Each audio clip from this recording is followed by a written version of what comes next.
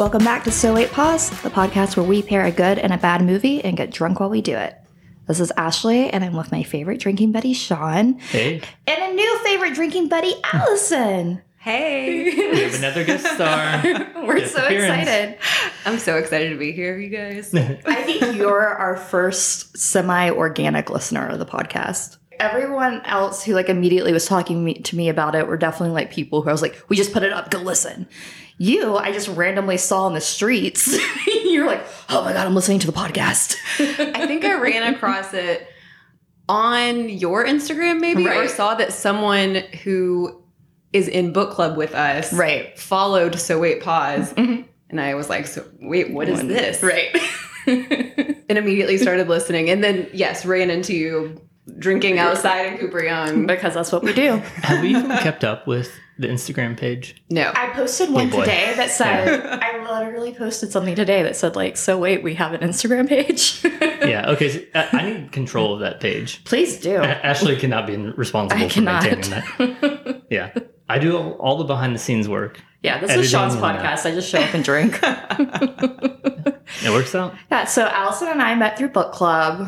How long has our book club been going? 3 years at least, right? The book club's been going for longer than I've been a part of it. So I think that you guys started it, 4 years ago-ish? I think it's close to 4 years. Yeah, you're right. I've probably been coming to it for 2 years, maybe two and a half. More than that, because we're almost at the 2-year mark of a pandemic, right? Time is a flat circle. It really is. I said the exact same thing this week because at work, my boss was like, yeah, we need to do this thing again. And I was like, no, we don't. And she was like, yeah, that was 12 months ago. And I was like, It is something that we do annually. I went and looked at my emails and I was like, oh my God, it says 2020. It's 2021. It's the end of 2021. Yeah. Well, the most important question is, what are you drinking? I am currently drinking a Paloma. Mm-hmm. So Espolón, lime juice, best tequila, lime juice, and Fever Tree grapefruit soda. I don't think we've had that one, have we? Fever Tree? Yeah, I've used their tonic before for gin and tonics. Oh, okay. Switching to red wine, though, after 1 or 2 Palomas. Mm-hmm. I'm on my normal champagne bullshit. But my drink of choice lately, whenever I'm evening out with champagne, has been my version of ranch water, which is basically a Paloma and that tequila, a lime LaCroix, and some lime juice. I like it. Yeah. Anything with tequila, really. I'm going to be a fan. Yeah. I love it. Spicy margaritas are my thing. Ooh, like a pineapple jalapeno. Yeah, or mango jalapeno is the one that we. Ooh, yeah. We did a lot of those in Mexico, but I don't make them. Yeah. I mean, I'm not going to make one. It's Sean loves an old fashioned. He would never make himself an old fashioned. Yeah, that's 100% the truth. There is a local, I think it's called Strange Ways Cordials. They have it, a bunch of liquor stores around town. They have a pineapple jalapeno one that is good for making that kind of spicy margarita at home. Oh, that's good to know. So you just mix it in. Yeah, it's literally just that and tequila. You can top it off with some seltzer or LaCroix. Field trip tomorrow. What's it called again? Strange Ways Cordials. Strange Ways. It sounds like we're doing rogue marketing here. Can you repeat that? What's their website? Sponsored by Squarespace. The other thing that I'm on the lookout for is a sweet potato vodka. A bar that I like in New Orleans published their recipe for their espresso martini, and they use sweet potato vodka in it. And now I'm determined to make said espresso martini. I was just in New Jersey, and I had the worst espresso martini that I've ever had in my life. They lined the rim of the martini glass with sugar, and I wanted to die. I've never had an espresso martini. They're delicious. Well, I've been frightened of them because I didn't understand what they were, and it has only recently been explained to me what they are, and it sounds great. It's so good. And some people just F it up. They just put a ton of cream and stuff in it. I do not want cream in my espresso martini. No. I want the espresso. I want the vodka, maybe a touch of Kahlua. Yeah, there's not supposed to be any cream in it or anything like that. Or Is it sugar. supposed to be? It's sugar. Not sweet? No, it's a little bitter almost, but it's more rich. Yeah. Ooh, okay. Yeah, definitely not sweet. A good not espresso sweet. martini. If you get a bad one, it'll be sweet. Yeah. Which is what I had in New Jersey with my sugar. You'll have to let me know where the best one here is. Catherine and Mary's has the best one I've had here so far. Oh, that's very convenient for me. Well, you literally live above Catherine. Live above it. I actually just read about an espresso martini the other day, and I don't remember where. Ooh, Edge Alley has a Turkish. They do? A Turkish coffee martini that is a play on an espresso martini that is so good. They also, so I think Edible Memphis just posted about an espresso martini. Okay. Maybe look that up and see. I can't remember. It was that or I Love Memphis. Well, they were doing, I think it was Edible Memphis that was doing the rounds of like coffee drinks. Yeah, Sean went to every single one. No, I didn't go to every single one. Some of them were not in Memphis. They're in like South Haven and, well, I mean, Collierville. Metro. Yeah. Metro area. But we turn into pumpkins if we go outside the loop. Oh, I'm a zip code snob a little bit. That's what I like to call it. Well, what's really funny is I definitely am, and I am right on the edge of like where you can't be snobby. Like we are at the line of where you are a problem. Hey, you're inside the loop. Yeah, we're exactly. within it. We're right next to Gray's Cheeses now. Exactly, which is my new favorite place in the world. Gray's Cheeses, serving at least 200 different types of cheese. Right on the corner of Mendenhall and... Pair with your favorite wine. Man, y'all are gonna get so many sponsors after this. We're just gonna keep saying them until someone jumps on. Exactly. Okay, Allison, it's really important to know, what is your favorite type of movie genre? So, an interesting thing about the fact that you asked me to be on the podcast is that I'm not a big movie person. Which I find hilarious because you're the first person to text me when a new episode drops to tell me your thoughts on the movie. I'm a big podcast person. But, so it was at book club that Ashley asked me to be on the podcast. Yes. Because I was ranting about something on and on and on. And then finally when I like took a breath, she goes, "You want to be on the podcast?" And I said, I'm not much of a movie person. Like, I will watch a movie, but I get up to do the laundry or, whatever all the way through because I'm just so ADD. I tend to like political stuff or like political thrillers. Me too. I do like comedy more than you do, but Me too. Not stupid comedy. Right, exactly. Somewhat me too, yeah. I mean, and that's subjective, but I think you know what I mean. Okay. Are we going to listen to 2 podcasts? Sit on the couch and listen to podcasts, and that's your picks? No, I do. 2 2-hour-long episodes. That would be, that's a great idea. I wish I thought of that. You can start your own podcast about listening to podcasts. Pairing a good and bad podcast. Very meta. I'm into it. No, I do, but I do have movies picked. Okay, so we don't know what your picks are right now. You gave me 2 options that you were kind of going in between. Mm-hmm. I was trying to come up with the good link, like the good pairing. Yep. And, well, actually, the first one that I texted Ashley about was one that did not work at all because I was trying to do an Aaron Sorkin pairing. And so I went to IMDb and I was like, well, there's not a bad one. Exactly. And I'm not going to try to force something into that category. After you texted me that, I went on IMDb and I was like, we can find something that he was connected with, blah, blah, blah. No, there's nothing bad. I mean, there are... I don't love everything about Aaron Sorkin, but he makes some really good quality content. He does. He doesn't write women super great. What's the one that he just came out with? The Trial of the Chicago 7? Oh, yeah, so that's what it good. was. Yeah. So good. That was really good. So that is a recent movie that I did actually watch. There you go. I talked through the whole thing, but I still was paying attention, and the person I was watching it with does not like it when people talk during movies, so that caused some tension. Try to watch The Artist. Okay. I don't even know what that It won an Academy Award in like 2012 or 13, but it is a silent movie.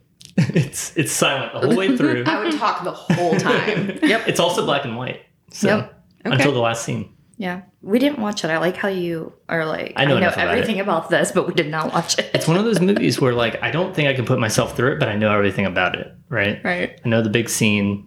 I know all that, all the twists. Right. Mm-hmm. I also tend to rewatch movies. So, like, if I like something, I'm gonna watch it multiple times. Right. Yeah. This whole thing is like that. We've seen most of our bad movies before. Yeah. That's how we choose them. I've seen most of our good movies. That's literally... Yeah, that's true. You're usually better about picking a movie you haven't seen. I'm always picking movies I've seen. Yeah, I try to choose things I haven't seen. Yeah. Particularly Nick Cage movies that I haven't seen. But they always work. They work every time. I haven't chosen a bad one yet. I must know. What are we watching? Okay. So of the 2 pairings that I sent you as suggestions, one of them did have a movie in it that I hadn't seen. That's not the pairing that I picked. Okay. So for our good movie, I don't know why I'm looking at my papers like I don't know what they are. Yes, please, I want to set the scene real quick. Allison has printed out notes and multiple pages of printed out notes. Well, it's like a page and a quarter. Uh-huh. And she also has her MacBook set up on the side on a chair in case she needs it. I have 4 windows open that I thought might be useful. I love it so much. I mean, we take notes in a Moleskine book, but that's about it. Everyone has their process. Okay. Yeah. I need to know. I need to know. So the good movie that we're watching is Father of the Bride. I'm so happy you said that because we've been watching Murders in the Building. Yeah. Steve Martin. Me too. I love that movie. Have you seen it? I've seen it a million times. Okay. I didn't know because sometimes I mention like The Jerk. I love The Jerk. Ashley hasn't seen The Jerk. I still love it. I mean, I've seen it. I have not seen it from beginning to end all the way through. I've seen bits and pieces of it. I had some guy friends in college who loved that movie, and anytime it was on around me, I just had to get away from it because it's so cringy. It is. It's really and I hate that word, but it is. And I think they literally in the past week added Father of the Bride. I think it's to Netflix or Hulu. It's one of the two. And so I keep seeing it. I'm like, I really hope Allison picks Father of the Bride. Yes. So we are watching Father of the Bride. As the good movie. As the good movie. I have also been watching Murders in the Building. I have not caught all the way up to where it is currently. We're an episode behind. Okay. I think I'm 2, maybe 2.5 episodes behind. I had to stop an episode halfway through last weekend or the weekend before because I was getting really annoyed with Selena Gomez. Easy. She's probably the worst character, I'd say. Her acting is not always that good. No, and it was a scene in which she was very prominent. And I was like, I got to turn it off. I can't watch it. Right. We'll come back to it later. Right. Okay. Bad movie, which there can be arguments made about whether or not it's a bad movie. But I think for the context of this, and I think that you'll think it's a bad movie, Ashley. Okay. The bad movie, in quotation marks, is Wayne's World. Oh, I definitely think it's a bad movie. Okay, yeah, no, that's definitely up for the debate. And I don't know. I haven't seen it in a long time. And the last time I saw it was definitely a Comedy Central rerun. So it wasn't the whole movie, I'm sure. Right. No, there would have been pieces edited out, language and all that kind of stuff for cable. But I love Wayne's World. Both of these movies are movies that I love and have loved for my whole life and have seen many times. Are you connecting on weddings? No. But that I could. No, the connection is actually a lot more self-centered than that.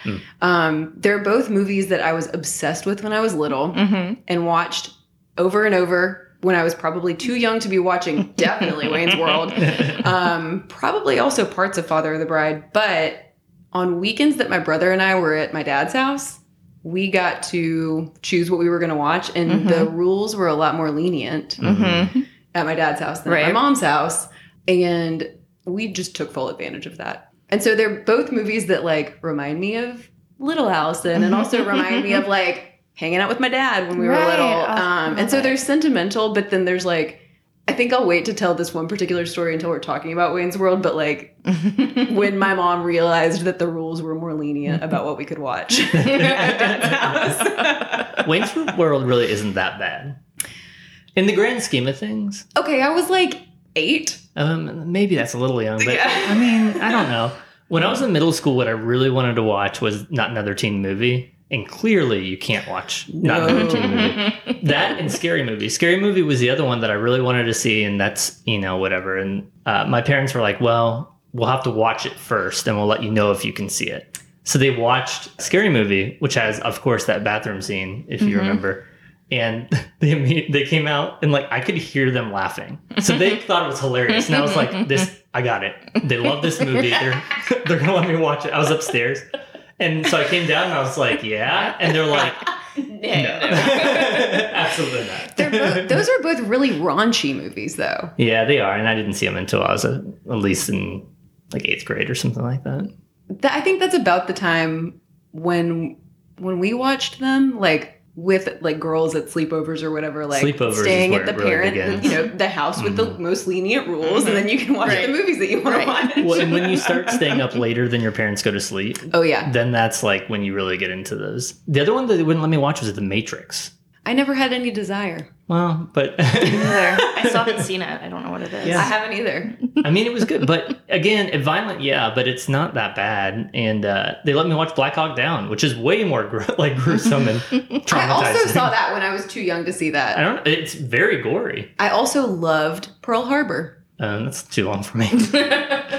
That movie was like 5 hours long. I think that was one that was on 2 cassettes or 2 DVDs. It was. I think it was, yeah. Well, no, 2 VHS Yes, tapes. yeah. And then 2 DVDs. And then 2 DVDs. Mhm. So, You would Yep. think that they did that because they actually had to put it on 2 DVDs, or so that it would like be the same format. Probably the same format because Titanic was also on 2 VHS I remember tapes. that. I had it. Yep. yep. Ben Affleck, right, was in Pearl Harbor. Yes, Josh and Hartnett. Josh Hartnett. Mhm. There we go. R.I.P. Don't know what he's doing with his life now. I was gonna say, not really. No. His career, R.I.P. All right. I love it. Okay, so do you have drinking rules for Oh, I us? do. Yes. Okay. So There Father better of the be a Bride. .ca. do it. The dossier. Let me pull out the dossier and try not to tap the pages on my legs this time. Okay. So Father of the Bride, 1991, directed by Charles Shire, who, side note, was married to Nancy Myers. Oh. So he's been, Charles Shire has been married, I want to say 3 times, and his second or third, one of his wives is Nancy Myers, or was Nancy Myers. And then Charles Shire famously also directed so Father of the Bride is a remake of a movie from 1950. I didn't know that. Yeah, I did not know that either. I also didn't think it was 1991. 1991. That's really early. I thought it was in the mid No. 90s. But I guess there's Father of the Bride 2, right? Maybe that's what I'm Father of the thinking. Bride Part 2, I don't know what year that was, but it was, Yeah. yeah. Didn't need to be made, so. What'd you say? It did not need to be made. Oh, I liked it.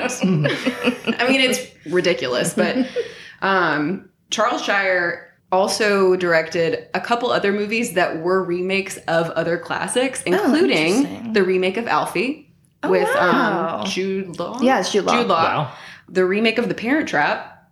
Oh, wow. So we watched, not as part of this, but we rewatched that as a movie pairing, right? With Lindsay Yeah. Lohan. No, I think we just watched it on our own. One of the things that killed me when we watched Parent Trap recently is that the evil stepmother that really isn't that bad is like 22. Well, and also, I saw something on, I want to say Instagram recently, where it was talking, her name's Natasha. And so, isn't it? Yeah, they were talking about how. Well, the mother, the actress who played the mother is Natasha Is Richardson. Natasha Richardson. I don't know what her name is. I can't remember. Me either. Okay, but the young, beautiful, evil stepmom is actually not as bad as they make her out to be. They're like, they're so mean to her, and it's like she's just marrying this guy. She's just marrying this rich guy with this big house, and Right. like Literally, the worst thing that she does is after she spent days being tortured by 2 twins. Like, the worst thing she said, she's like, I'm going to ship you off to boarding school. Yeah, After they we literally waking traumatized up on a mattress out like in a lake. Like, yeah. yeah, that's stepmom abuse. I'm convinced that Charles Shire and Nancy Myers met making Private Benjamin with Goldie Hawn. Right. Okay, In 1980. So now I need to know, were they still married when he remade The Parent Trap? Yes. Okay. I don't remember what 'Cause year it'd they be- got divorced. I it'd do be- have his IMDb pulled up. It would be real fucking weird if he made it after they got a divorce. Charles Shire. I'm going to have to find this in a moment. We can look it up. Or actually, do you want to? Yeah. Okay. Let's see. And then the tagline I wrote down in my notes because I think it's really funny for Father of the Bride. Love is wonderful until it happens to your only daughter. Which is kind of like, I mean, it's a a weird lot thing to darker than you think it would be. I do love it. And then synopsis. In this remake of the 1950 classic, George Banks, Steve Martin, and his wife Nina, Diane Keaton, are the proud parents of Annie, Kimberly Williams, but when she returns from studying abroad and announces that she's engaged, their whole world turns upside down, especially that of overprotective George. From meeting the in-laws to wedding plans, with an over-the-top consultant, Martin Short, and his flamboyant assistant, B.D. Wong, it seems as if the troubles never end in this update of the classic Spencer Tracy comedy. I forgot Martin Short was in it. I forgot BD Wong was in it. Yeah. Well, so another connection between Martin Short and Steve Martin. Mm-hmm, exactly. Because that's why I said. Oh, you did? Okay. Well, and also why I was trying to catch up on Only Murders in the Building because it's the two of them. Well, so the whole thing that I said I was so excited about is because I am not a Martin Short fan by any mean, but I'm really enjoying their chemistry, which then made me remember their chemistry in The Father of the Bride. They have great chemistry in Father of the Bride. I'm also watching The Morning Show right now. I haven't watched season 2 yet or started it. Oh, I only finished season 1 last night. Okay. I haven't watched it. I'm always behind on these With things. Jennifer Aniston. Mm-hmm. Yeah, I haven't watched and it. Reese Witherspoon, more important. But Martin Short is such a creep in that. And he's only in a couple episodes, but he's like predator creep. He normally doesn't play that type of character.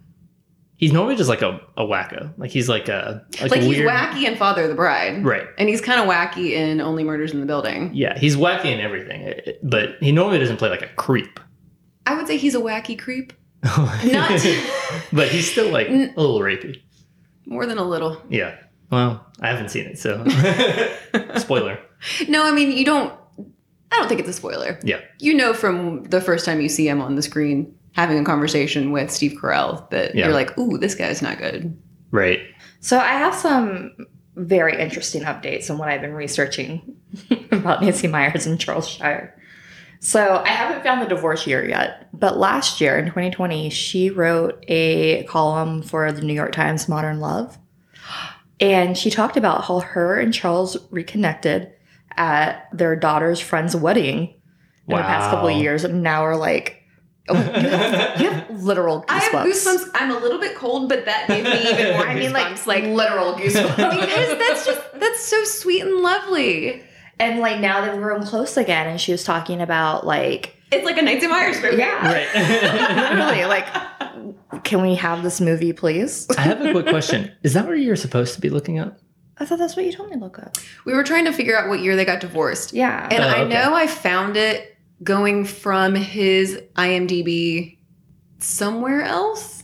It was still within the IMDb universe, but I didn't have that exact. See, I needed more than 4 tabs open. Okay. Drinking rules? Yes, please. Okay. I did not find drinking rules for either movie on the normal. Drinkwin. Drinkwin has been failing. Drinkwin.ca has been failing us. But I was able to find drinking rules on drunkennme.com. That's another one we use regularly. Okay, so the drinking rules for Father of the Bride. George unbuttons his top button. Anyone says wedding. Anyone says Mackenzie. That's a good one. Anyone cries. Anyone kisses. Every time a new wedding detail is announced, i.e. the planner, cake, invitations, etc., George is referenced in any way as being cheap, which there's one scene in particular that I cannot wait to watch. And anyone plays basketball. That's a subtle one, but a good one to include. It is. Both of the sets of rules make me a little bit nervous because I'm like, that's a lot of drinking rules. Yeah. But that's how it goes. Oh, better buckle in. They divorced in 1999. This is what Ashley's like. Ashley gets on one thing and like sees it through. I knew she would find it. Yeah, so Parent Trap came out in 98 and they divorced in 99. Did Lindsay Lohan break them up? What if Nancy Meyer was dragged into the middle of a lake on an air mattress? On an air mattress. This is great. Well, oh my God, I'm so excited to watch this. Well, we do know that Lindsay Lohan, as a person, as a real person, not a character, became a little nuts. So, more than a little. I used to be proud of the fact that we were both redheads, and that in like middle school and early high school, it would be like, you look like Lindsay Lohan. Or I would like take a picture of her into like my hairstylist and be like, I want it to be like this. And now whenever I see whatever crazy shit she's pulling, I'm like, there aren't that many of us. And like, it's on all of us to make us look good. I mean, I'm always rooting for her. I want her to come out on top.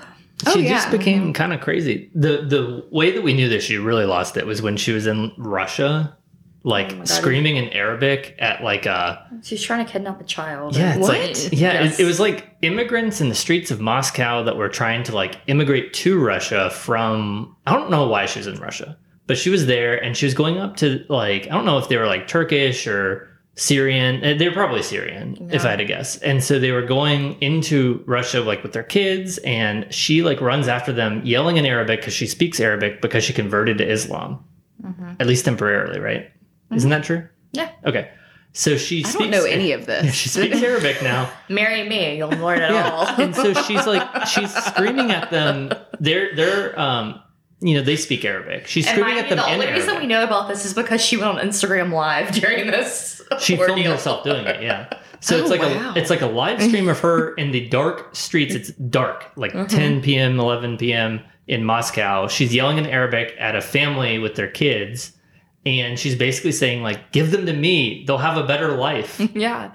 And she's really trying to take the child away. And, like, at one point, the mom turns around with, like, a closed fist and is, like, whapping her, which I would, too. You're trying to take my child away. Yes. Wasn't everyone scared to death of being kidnapped when they were little? And, like, but by Lindsay Lohan, not so much. I just think of the video of her dancing... Oh, yes, at Mykonos, at her club. Yes. That's all I know of Lindsay Lohan in the last few years. Right. That was like the last gift that we got of 2019 before 2020 went to hell. Okay, are we ready to watch? Yeah. Let's do it. Let's go. All right.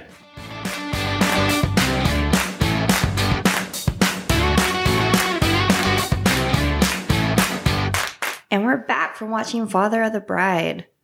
Let me tell you one thing. The word wedding hit a lot for me. All of these drinking rules, the drinking rules really hit across the board. And you mentioned that we didn't drink to crying enough. Or kissing. Crying or kissing. Yeah, kissing we at least got a couple of times. But wedding was enough, almost on its own, honestly, between talking about weddings.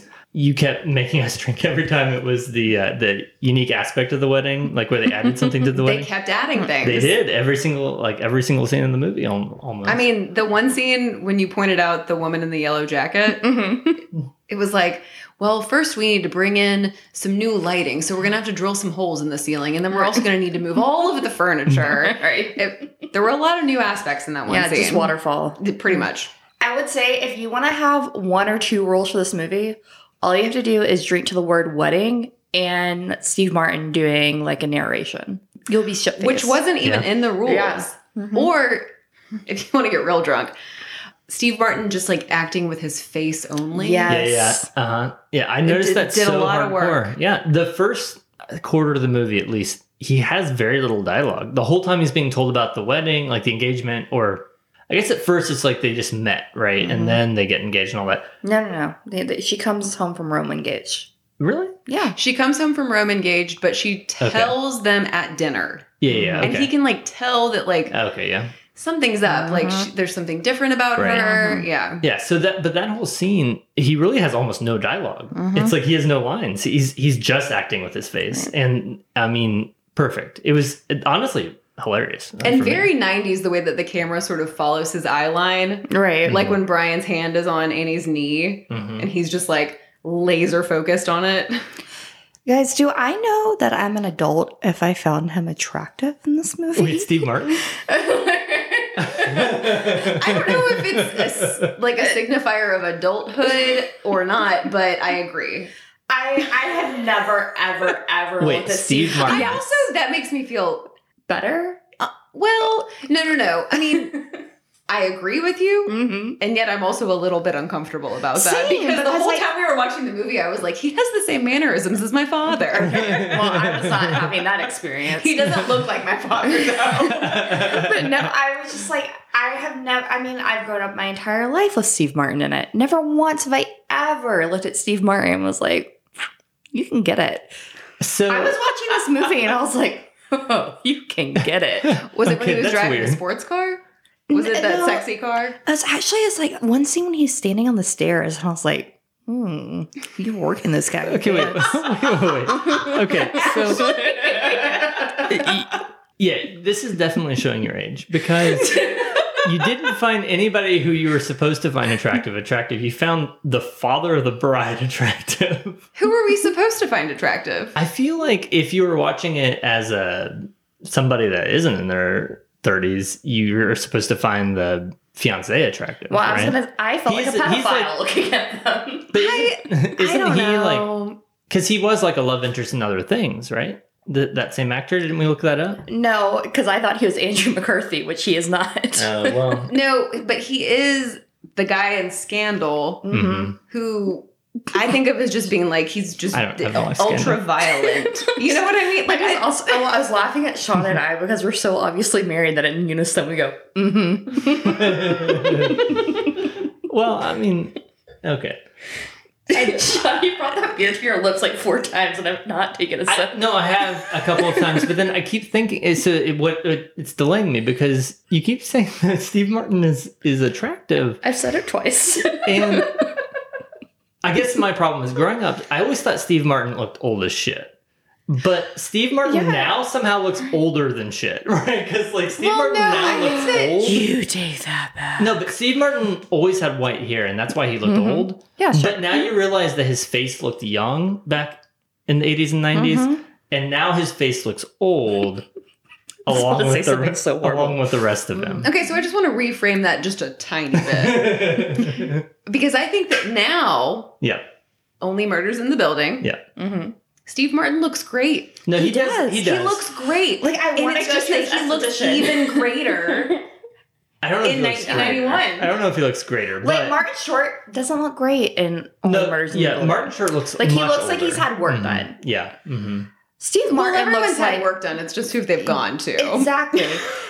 Steve Martin looks like he probably has some work done, but goes to a great esthetician. So it's about subtlety. Exactly. So Martin Short in this movie was about using his AHAs and BHAs. You gotta know which kind of acids are right for you. Are you using your ahas, your bahas, your glycolics? What are you? And this is why we're friends. Well, so Steve Martin, I get it. Younger Steve Martin, okay, yeah. I would say the Martin Short aged worse over this time, right? And so we've been watching this show. He definitely aged worse than Steve Martin, I think. Because about this time is when he was also in Jungle to Jungle. You remember that movie?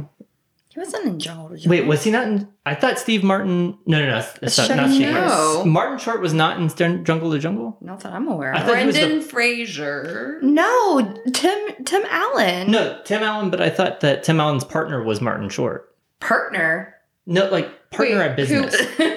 We have a producer on the side who's looking this up for us. I was right. There you go. And Steve Martin and Martin Short is also hard to say when you have been drinking. When you've been drinking, they do share a name. A Martin. They share a Martin. So Martin Short was in Jungle to Jungle. Okay. I don't know if I've seen that movie. What? Yeah, it's where... Is that the Brendan Fraser movie? No, you're thinking of George of the Jungle or George of the Jungle. I'm absolutely thinking of George of the Jungle. George of the Jungle. Yeah, not the right one. Okay, so in Jungle to Jungle, Tim Allen plays like... I don't remember if he's like a Wall Street banker or whatever, but he lives in New York City, right? So that's the jungle, right? The concrete jungle. Is it Tim Allen or Chevy Chase? I understand. Now I'm getting confused. No, Tim Allen. And you'll recognize the movie poster. Oh, I absolutely remember where he's biting the arrow or whatever. Yeah. Or is it the what? The arrow. The elbow? Yeah. The arrow? Make fun of how it got 19% on Rotten Tomatoes. It's terrible. Well, so the premise though is that he lives in New York City, the concrete jungle, and then that's jungle to jungle because they're going from a jungle to a jungle. We get it. So Tim Allen though was married to like a philanthropist who lives in like the Amazon rainforest or whatever. I don't think they were married, were they? They had a relationship. Of some sort. I thought they were married and then divorced, but it doesn't matter. But his son was then raised in that like Amazonian like village. Yeah, remember he stabs the fish in the fish tank thinking that he's fishing for food. Yeah. So it was jungle, the Amazon jungle, to jungle, the concrete jungle of New York City. Sean, we get it. Thank you for explaining it. And all that to say that Martin Short was in that movie. Woof. Where do we go from here, guys? So I think that we've established that the drinking rules worked for Father of the Bride. Which honestly, for the first little bit, for the first maybe half of the movie, I was like, oh my gosh, maybe the rules that I found are not going to work well for us. Oh, no. I started writing down other ideas for what they could be. No, they all worked, and including basketball, which was a great one. Basketball's a good one. Yeah. There's one point where the whole family plays basketball. Oh, I remembered what I was trying to write down, and I couldn't remember it. Oh, yeah. Because Sean interrupted you. It was whenever, like, the soundtrack makes you feel like you're going to cry. Or, like, gives you goosebumps. Like... I think that this is an Allison issue. Like, I don't know. That's entirely possible. I don't know if that is a typical viewer experience. Okay, I don't remember a single song that played in the background of this movie. We talked about how it reminded you of Susie Q. Oh, that's right. Okay. Yeah. I completely forgot about that part. I wouldn't say that song almost made me cry, though. Okay, My Girl? So one of the sweetest songs. Yeah, I understand. What about the... I'm not going to start singing. I mean, I might, but like the... Today I met the boy I'm going to marry. Yeah. Which you've now decided is your new karaoke song. But I'm going to do it better, than this. Yeah. Do you want to practice? Not on microphone. Well, this definitely worked out. I can barely form thoughts right now. What I should have done is begun the drinking game with whiskey. And the whiskey I began with, because we have new guests with us, it was one of my nicer whiskeys that's like 120 proof. So it was a celebration. It was very high proof. So one aspect of this whole movie that really blew my mind is that he runs a shoe company. Like, he makes shoes, right? But he was getting angry when people wear other brands of shoes. That was the whole thing. Can you imagine today's world where someone owns like a little tiny shoe company and they're like, whoa, you're wearing Nikes instead of his... He seems like the Allbirds of, Oh, I love that. I guess that makes sense. As an early adopter of Allbirds, I love that. I was part of the Kickstarter. I bought them as gifts for multiple people maybe 2 years before you saw everyone else in Memphis wearing them, and I felt very proud of myself. Sean also probably doesn't remember that when he didn't give me a gift for my 30th birthday, he then mentioned that you need a new pair of Allbirds to get them. And I haven't gotten them yet, but I need to get them because we're about to go to Vegas and I need like a cute pair of tennis shoes. So you're about to see a pair of Allbirds on the credit card statement. Yeah, I mean, that's fine. Ashley brings this up too. So, like... Oh, were you going to bring up the blender? The blender.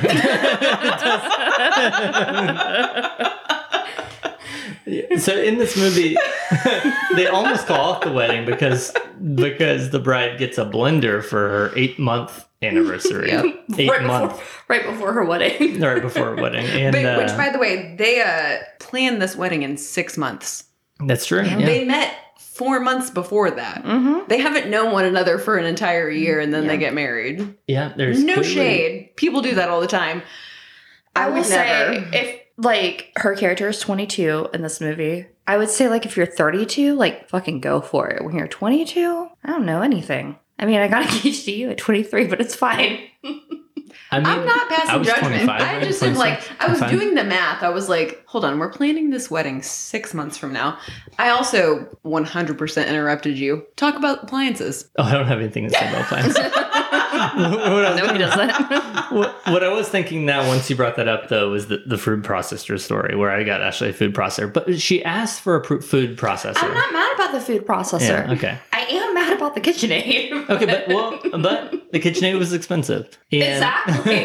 That's the exact point I'm mad about. Also, let me tell you. Should I tell Let me tell you the story about when I got the food processor? Yeah, go for it. You got a food processor. The KitchenAid, actually. We keep mixing them up. Yeah, they're not the same. No, they're not the same. They're not the same. In function or price. Yeah. No. Not No. Yeah. But maybe 5-ish years ago, my mother got me a KitchenAid for Christmas. A very nice, like, beautiful machine. Mm-hmm. Very expensive. Very expensive. I wanted one. I hadn't specifically asked for one, but I did want one. Also surprisingly heavy. Very heavy. Yeah. They're incredibly, like, you cannot put them anywhere. We talked about putting them inside of our new, like, pull-out drawer thing. No, it would, like, break that shelf. It's not the Lazy Susan right now, and I have worries. It's too heavy. Mine is, like, on the kitchen counter, but like pushed back into a corner. Mm-hmm. But also because it's such a nice appliance, it looks nice there, you know. And so when I opened it on Christmas morning, I was like, wow, this is a lovely present. Thank you so much. You know, I was very grateful, and it was like, hadn't asked for it, but was very grateful to get it. And I said something along the lines of, well, this is something that people normally register, but like when they get married, like, I guess now I don't have to get married. And my mom was like, that's not what that means. Well, so Ashley, let me tell you, when you buy a KitchenAid, I'm not good at gift wrapping in general. I'm terrible at gift wrapping. And good to know. I'm good at it. I'm great. When you try to wrap a gift that weighs... You can't wrap your own gift. Right. Exactly. I'll come help. When you try to wrap a gift that weighs like 70 pounds, it's not that heavy, but it's pretty heavy. It's not easy. And I'm not good at like getting around it. I'm pretty sure I wrapped this in like 90 pieces of paper that were taped together. And then I was like, there you go, Ashley. And she opened it and it was a KitchenAid that she didn't ask for. Literally, one time in Target, we were walking in the aisle and there was a KitchenAid on display. And I said, oh, one day I think I might want one of those. Well, 8 months later. But you made it sound aspirational. 8 months later, it's what I get as my only Christmas present. No, that is not correct. You got like nine or 10 Christmas presents. Well, only because Sean can't actually keep a secret. So, like, the second he buys me a present, I have to receive it within 78 hours. It depends. That year, too, you got like 3 Disney Blu-rays because that was when I was still a member of the Disney Blu-ray thing that was sending me movies. When I couldn't remember to cancel his subscription. So they just kept sending me movies. So here's another sponsor opportunity. What's that service that they keep I don't like remember advertising that it's like, you know how you can't keep track of all your subscriptions? Well. No, that's true, yeah. Ask Jeeves. Ask Jeeves? Does Ask Jeeves There's still something exist? that, no, like Jeeves doesn't exist, but there's something that's very much played off of that. It's supposed to be like, it's like your concierge of figuring out your apps. Which reminds me, another great drinking rule. Product of the Times. It was, yeah. Product of the Times was great. My personal favorite was when the tiny TV was on the bathroom counter. That's hilarious. Also, I pointed out the payphone at the airport. That's a standard one for 90s movies, though. Mm-hmm. Also, I was in the airport, though, yesterday, and I was walking through, and they had all these payphones. Really? They had a wall of payphones. In Newark? Atlanta. Weird. Even weirder. That's crazy. I was like, what's happening here? Huh. I wouldn't have suspected that. Yeah, I feel like I was being a product of the time. Was it like an art installation? No, it was like An art installation. It was like a use them type thing. Also, while I was in Atlanta, on different leg was when I was going down to or up to New Jersey. There was a page for someone to go answer a phone and said, it's like, I don't know what the name was, but it's like, Mary Smith, please find the nearest phone. 911 is on the line for you. And, like everyone I was traveling with like stopped and we were like, what? They're depending on her to go find the nearest phone. It feels like they should send one of those airport golf carts to come get her. I want to know the circumstances in which 911 calls you. At the airport. Not only that, but at the Atlanta airport. One of the largest like airports. the busiest airport in the United States. They're like, hey, can you go find Mary Smith? Hey, is Mary around? We really need to reach her. And you're also, like, 911 from where? I'm also like this is definitely a Keith Morrison situation for Dateline. Like, let's go. Because I watch Dateline like every night when I go to bed. Kind of like how George Bakes started watching America's Most Wanted every night just to make sure that Ryan McKenzie wasn't on there. That was a great part. That could be a drinking rule every time they mention that he watches that show. Also, right? Producer over on the side, can you look up the original Father of the Bride and see if the father's name was Stanley? Because we rented this movie off of Amazon, and I love Amazon's like UI, and like when you pause, like it shows you who's in the scene and like their names or whatever. If there's a song, it tells you what the song is. Mm-hmm. Yeah. That's Spencer though. Spencer Tracy, Stanley T. Banks. Okay. So like when we were paused on a scene with Steve Martin, it said that his character was Stanley T. Banks. And I was like, they refer to him as George Banks throughout this entire movie. Yeah, like the whole time. Okay, that makes me feel better. We do know that in the original, it was Stanley T. Banks. Yeah, and I told you that on IMDb they cite 3 writers, and 2 of those writers were from the 1950s version. That's right. So they were just like giving them credit for this. So I don't know why Amazon. Rightly so. Yeah, exactly. Yeah, especially if it's like the exact same story. And now I need to go watch the 1950s one and see how similar it is. As many times as I've watched the 1991 version, I've never seen the 1950 version. Well, I feel like you need to see the 1950s version. I agree. I wonder who's in it. I'm sure it is. Well, so Spencer Tracy, Elizabeth Taylor. Oh, Elizabeth Taylor. great Okay. people. Elizabeth Taylor, I'm sure, is Diane. I would think so. Diane That's her Keaton's name, character. right? Or Diane Keaton. I don't know what her Yeah, I don't name remember was. the character's name. Oh my gosh. Nina. Yeah, There you go. It is Nina. Yeah. Nina. Yep. Another drinking rule that I thought of only for like the first half because I kept identifying with this was whenever Maddie, who is Annie's little brother played by Kieran Culkin, He was, I think, still to the show. Adorable. He's so great. Maddie has such great reactions to things. He does. And I said, drinking rule edition. Whenever Maddie expresses your emotions, like as a viewer, like either the way that he reacts to George at the dinner table or like the Right. noises and the Right. facial expressions that he makes where you're like, same dude. That's a good one. It's so good. My favorite scene with him is I love those like really subtle moments that like we don't stop and pause for laughter. Like those are my favorite things. My favorite thing is in the very first dinner whenever what's the daughter's name? Annie. Annie. Yeah. Annie comes home from Rome and she's like announcing that she's engaged and she just out of nowhere calls her father George instead of dad. You know, and he's like, what the hell is that? And then, like, later on, there's, like, just a casual dinner that they're having on the patio at their house. And Kieran Culkin's character is just like, yeah, George, you can't do that. He's like, but, like, they don't acknowledge it at all that he called him George. I love that. I don't think you want the word pit on a wedding invitation, George. It's so good. It really is. This movie gave me big Clue vibes, like the same type of humor, like that type of era of humor. I also, for some reason, feel very nostalgic when I watch these 80s and 90s movies where you can almost hear the hiss of the boom mics capturing their... You know what I'm talking about? Do you have goosebumps now? I feel like you do. I do most of the time. Most of the time, but especially when we're talking about something that makes me feel feelings. It's a thing. But it's a thing, you know? It's like those era of movies, just because of their level of editing and the way they captured the audio, it's like you get that little hiss in the background, and you can definitely tell the difference between now and then. Even some early 2000s movies have it, and it kind of like makes me like hurt because then like they play Fall Out Boy in the soundtrack, but you still have that hiss, and then I'm like, you know, like. Does it feel anachronistic in a way? Like,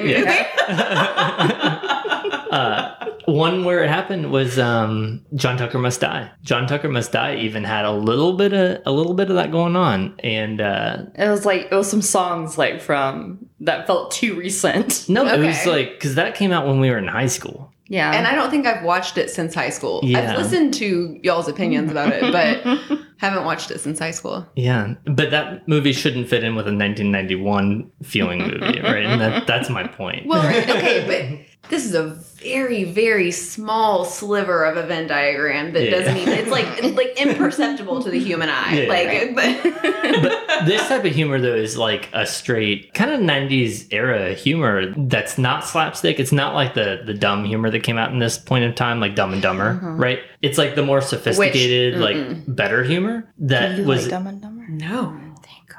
But I feel like Steve Martin made a lot of these types of comedies compared to Jim Carrey. I will say, like, It's heartfelt. Yeah. Mm-hmm. I will say, like, I haven't watched it since I was a kid. And I have a comment to say, but I'll say it after the point I'm trying to make at this present moment, which is that I was worried that there was going to be way more slapstick physical comedy moments in it, that, like, I was going to be like, it's an adult, like, I don't love this. And I will say there's only 2 moments in the entire movie that I was like, this is not the humor for me. It was the fishing the bank book out of the pool scene with the dogs. Classic for this era. And you're not going to like my second version, but it was when he was trying to fit into the tuxedo in the attic. Oh, see, I thought you were going to say when he was trying to get the door open and the back of his tuxedo jacket rips. So that is... Does that count as a part of that? Yeah, for sure. Well, because when we were watching the scene when he was putting on the tuxedo in the attic and he was singing What's New Pussycat, that I said out loud, oh my gosh, when I was little, this is one of my favorite scenes because I thought it was so silly. Right. And it is really silly. And so as an adult, seeing that for the first time, I may not have enjoyed it, but there is a sentimental aspect to it where I'm just like, watching Steve Martin do this like weird goofy thing with like the voice like this. Like, I love it. The thing that I also, like, I wanted to say it at the top of the show, and I forgot to, was that I love that you paired your movies on nostalgia, because the birth of this entire thing was me saying that we needed to do a movie pairing where one was nostalgic. Like, that's literally how it started. And my first pairing was, I know that my nostalgic pairing was 10 Things I Hate About You. Do you remember what the movie was that I chose with it? I don't remember. I mean, because you didn't pair on Heath Ledger. Look back in your moleskin. I know what I did. I said a bad movie and a nostalgic movie, and my bad movie was from Justin to Kelly. Oh, from Justin to Kelly. Yeah. Really bad. Terrible. Yeah, horrendous. that was our very first night of pairing shit, and I wanted to do... I wasn't trying to find a link in between them. I just wanted to do a bad movie and a nostalgic movie. Right. Because we had gotten together just to watch bad movies. Yeah. Well, and because we had just seen Cats. Yeah, literally. Which was real bad. Hey, this may or may not surprise you. I haven't seen it. Yeah, you shouldn't. Horrendous. So I actually am going on this pervasive theory in my life right now that the night that we watched Cats was the night that we all died. And we're stuck in purgatory. Because I keep having these things that happen, and I keep saying, like, I'm in the good place. Like, the TV was it show. in, like, the second week of March of 2020? It was like right before everything got horrible. Because we watched Cats on video at home, not in the theater. We had like planned. Oh no, I don't have like theater schedules built into my brain. I was just thinking about like my life schedule of like when shit fell apart. We had like this plan that we're like, wouldn't it be so funny to like day drink 2 Cats? And we did, and our friend who comes to movie night often, like he came over. And we watched it, and like we laughed hysterically. And then we're like, we should watch more bad movies. Yeah. And then we watched movie 43 and Wild Wild West. And then the following week was my week where I paired from Justin and Kelly and 10 Things I Hate About You. Movie 43 is real bad. It's the worst movie I've ever seen. It has the most famous people that I've ever seen in a terrible movie. I mean, y'all started strong. Yeah. Right. Wild Wild West is a good one. But no, I'm convinced that we're all dead. And we all died the night that we watched Cats. And I have this like... So you're saying you do think it's a simulation? Yeah. Yeah, like I'm saying like I have this really weird fear of monoxide poisoning. Like where like we have like a carbon monoxide detector, and I'll test it all the time. That you would be okay. Yeah. Right? Yeah. Yeah. Like I mean like hey, don't point out the logical part of this. So like I test it all the time just thinking it's gonna fail, and then the fire department called and told me that it was in the wrong place. But anyways, they didn't call, they came. They came. And we had 3 fire trucks. They were wrong. I read about it. They were not correct in their opinion. Which is terrifying. Yeah, it's even worse. The fire department gave us the wrong opinion on where the monoxide detector should go. Okay, but back to this movie though. About Father I of have the more Bride. questions that I'll ask later. Okay. Anyways, we're all dead and we're stuck in purgatory. That's all I have to say. Okay, but in terms of Father of the Bride, I love the whole thing. I thought it was that type of humor that I was talking about, like Clue and other types of... It's like dialogue humor, but like also facial expression. It's like gestures, the way that you hold your body, but it's not slapstick, if that makes sense. It's not like physical humor the way that like... silly physical humor is. It's like the facial expressions that you're just like you're acting through your face. Right. It might be called acting. It might be called acting, in which case like Steve Martin is fucking good at it. Right. Like, and also he can get it. Right. He can get it. Well, give it to me in that unbuttoned top collar. Because he's getting a little warm. Okay, so I don't think we have to talk about drinkability. No, I do want to mention I do want to mention my favorite quote because I did write it down, and I've been writing down. Say we've been talking about this movie for like an hour. Yeah, I've been writing down some of my favorite quotes, and one of my favorite quotes was when he gets the quote for the wedding, and it's when they're looking at the wedding cake, and the wedding cake costs $1,200, and he says, "My first car didn't cost $1,200," and Martin Short says, "Well, welcome to the '90s." I think that was the funniest line of the whole thing in today's standards. It was great. That was good. Okay, Allison, you chose this movie. What are you rating it on a scale of 0 to 100? I have not been present for movie ratings. I've listened to a lot of movie ratings, and so I want to find the right baseline here. You can be different than what we say. I'm finding my own baseline, Sean. She's finding her own way. I mean, it's high, y'all. Like, I'm going to say I love it. It makes me happy. It gives me goosebumps. Yeah. It's fun to drink to. It's fun to hang out and watch together. I mean, this is like a solid 95.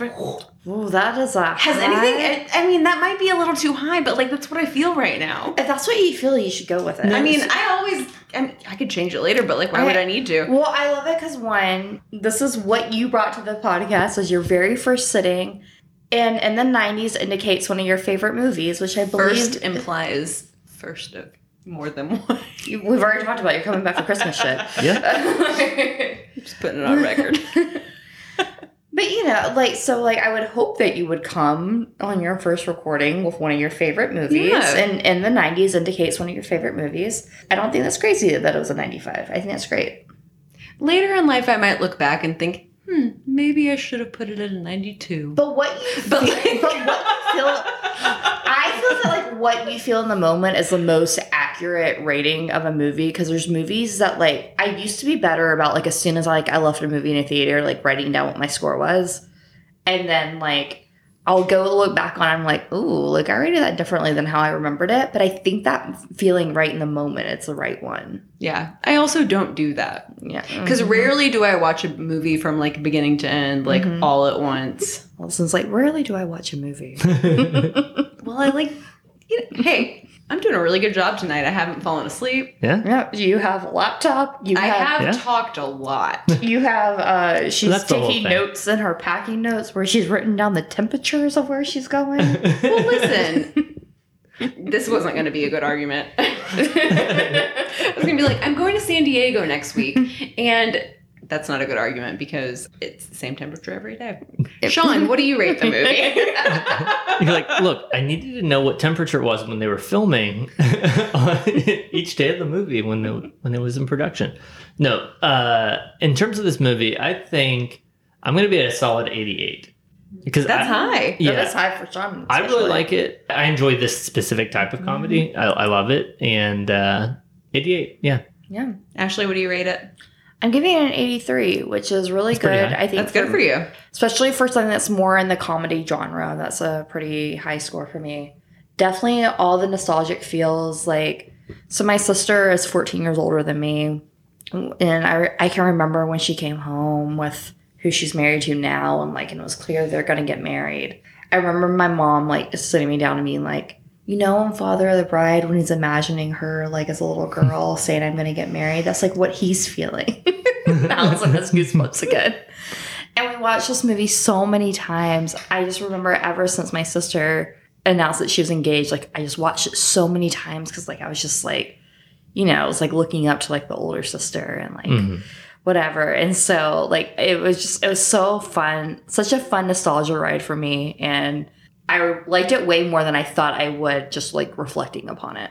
Well, and that's a good place to close this off too, because that ties it back to Ken, which you said your dad was also named. My dad was also named Ken. And throughout the whole thing, it was oh, that's a Ken moment. And it was a Ken moment on both sides. Yeah. And I think that's a good connection. That's a goosebump moment for me. Right? Because we did both have moments during the movie where we were like, those are Ken mannerisms. And then it was maybe halfway through the movie where we were both like, wait, both of our dads are named Ken. Exactly. And so some of them were talking about the same mannerisms, some of them were not. But it's Steve Martin's character in this movie, an amalgam. Right, exactly. Okay, so let's talk about Wayne's World. Lead us in. Okay, Wayne's World, 1992. Well, I'm going to fly through this. 1 year later. I know, Goodness. right? I was surprised. I think I thought it was maybe a little bit later, but 1992, directed by Penelope Spheeris. It was directed by a woman? Yes, directed by a woman. She, by the way, is fascinating. I've done some research into her the last few days because I just thought this was a silly movie. And then when I started reading more about her, I realized that she is really, really not a silly director. She's actually a very serious and well-respected director and artist and creator within the world of music, specifically like punk and metal and all of this kind of stuff. Like, she's actually a fucking rock star in her own right. Mm-hmm. Wow. I know. So even though she made it like a comedy. Then I felt bad about suggesting it as the bad movie because I was like, oh my God, this woman is... Do you know what the Rotten score is for Wayne's World? It's probably pretty high. I'd guess in the 80s somewhere. 78. Close. It's actually higher than the Rotten score is for Father of the Bride. Which is weird. That's very strange. Father of the Bride to me. is a good movie. Yeah, it's a good movie. You know, for what it's worth. Yeah. So Penelope Spheeris, I just have some like bullet notes on her here, but then also like I do have more information on her later if we wanted to discuss it. She is referred to in a lot of places as like a rock and roll anthropologist. Like, she has done this like 3-part, very historically important documentary about the history of punk rock, specifically like the music scene in LA. Yeah, it's called. Yeah, that's what I was just thinking about when you said that. Watch this. So I remember very specifically that a documentary came out where they interviewed former punk stars. And there was one guy who on his forehead, it said like fuck or something like that. Mm-hmm. And he was like, yeah, when you become a dad, these tattoos really hit different. That's what I remember from the trailer of the documentary. The Decline of Western Civilization. I don't think it was that serious. So The Decline of Western Civilization, which is a like serious music documentary that she directed that has had multiple parts over like the course of multiple like when I say multiple years, I mean like decades. She's a serious director with a really serious interest in music and film and the intersection between the two. Mm-hmm. And so when I started learning more about her, I felt bad about choosing Wayne's World as a bad movie. However, she had to have also understood that she was doing a comedy, though, right? Like, because and they were on SNL already. And she's like given all these interviews where she said that she understands that there's a difference between some of the movies that she does that are like the documentary style movies versus like the Hollywood movies. Because I think she also directed like, did she direct Beethoven? Did I make that up? Wow, that would be a I have to. That would be a deep dive connection. It would be a connection, but I have to. No, not Beethoven. Little Rascals. Okay, Little Rascals. The remake. The 94? Yeah. That's the original Little Rascals were like the 50s. I've done it earlier. And the Beverly Hillbillies. So she's given all these interviews where she said there are two very distinct like silos of her career as a director. So, okay. Rock and Roll Anthropologist, Little Rascals, Wayne's World, The Decline of Western Civilization. This is a auditory medium, so you can't see that I'm putting things in different silos. Yeah, you really is. Also, like, I was like expecting her to be like, this, Titanic. No, that was James Cameron. Yeah, but it's like the way you're building up to it, I was like, oh, we're gonna find out that like she wrote like she did. Let's see. So I've covered a lot of this. This was a lot of what I was gonna. I got emotional about some of that. Okay, so Wayne's World, 1992. He just brought up Black Sheep, also by the same person. Was Penelope Spheeris also Black Sheep? Yeah, Black Sheep. Oh my. Oh, I didn't realize that. Black Sheep. She turned down This Is Spinal Tap. Oh, wow. And that would have been the perfect movie for her. She turned down This Is Spinal Tap because she didn't want to poke fun at like a real like documentary. At like that type of rock and roll. Wow. She thought that it would, insane. That's crazy. You'd think that Wayne's World would be almost more disrespectful of music then, right? Wayne's World has a lot of respect for music. Yeah, I guess so. Yeah. I mean, she also directed the Wayne's World music video of Bohemian Rhapsody. Question. what is Wayne's World about? Okay. I think that we should go ahead and do synopsis and drinking rules and jump into things because we've been talking for a long ass time. It makes sense, yeah. Yeah. Okay. Synopsis. Yeah. A big screen spinoff of the Saturday Night Live skit. Rob Lowe plays a producer that wants to take the public access show Wayne's World to the world of commercial television. Wayne, Mike Myers, and Garth, Dana Carvey, battle to save their show as well as Wayne's girlfriend from Lowe, meaning Rob Lowe. Okay, one, I didn't know Rob Lowe was going to be in it, so this is exciting for me. I knew it was going to be.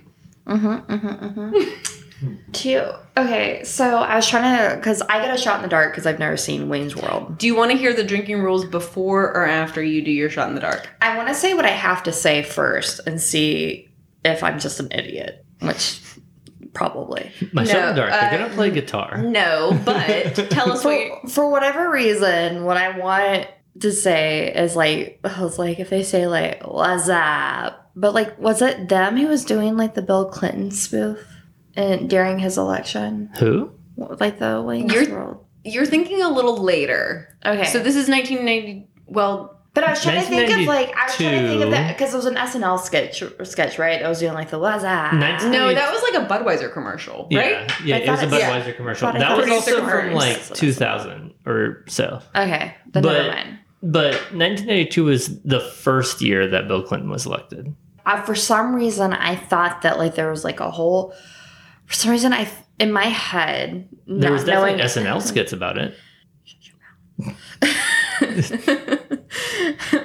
I thought in my head that like in this movie they might have started like the Lazap thing and then like carried on into like commercials or something. So no. Go ahead and make that your shot in the dark. Well, my real shot in the dark after learning about our now hero of Rob Lowe? No, the Penelope, whatever her name is. Oh, Penelope Spheeris. Yeah, after hearing about her. Penelope Spheeris. My shot in the dark was going to be like strong male gaze vibes of like when a woman's talking, like the camera's just focused on her tits or like something like that. I know nothing about this movie. I don't know if that happened. I want you to make a call. Yeah, I mean, it's up to you. Like I'll tell you again, I've seen this movie a lot of times. Look, I know nothing. Like, I literally know nothing about this movie, so I'm having a very hard time, like, figuring it out. About... Wayne and Garth have a public access TV show. Okay. Like people can call into? Do they take call-ins? I think so. They're basically, like, I thought so. In Wayne's mom's basement. Yeah. Filming a public access TV show, and they both really like music and, like, hot girls. And they want to get bigger and better. Okay, my real shot in the dark is an air guitar with the sound effect. Okay. Sean's looking at me like I'm crazy. I think that's a good shot in the dark. You went straight Bill and Ted, and yeah, that works. Oh, she pulled it straight from Bill and Ted, didn't she? Yeah, like literally Bill and Ted. What I was thinking of. Because you did that exact same noise, too, when you were talking about Bill and Ted. It works. You did say earlier... to give her some context. I did say, if you have to make a guess, make it off of Bill and Ted. I know they have, like, gross-looking wigs on and trucker hats. Mm-hmm. That's all I know. I think we just need to watch this movie. I think we need to, or we're going to die in this fucking room. I mean, I really like hanging out with you guys in here, but, like, I also really want to watch this movie. So yeah. I'm closing my laptop. Sean, go make the Irish coffees. Okay. Okay, let's go. Okay.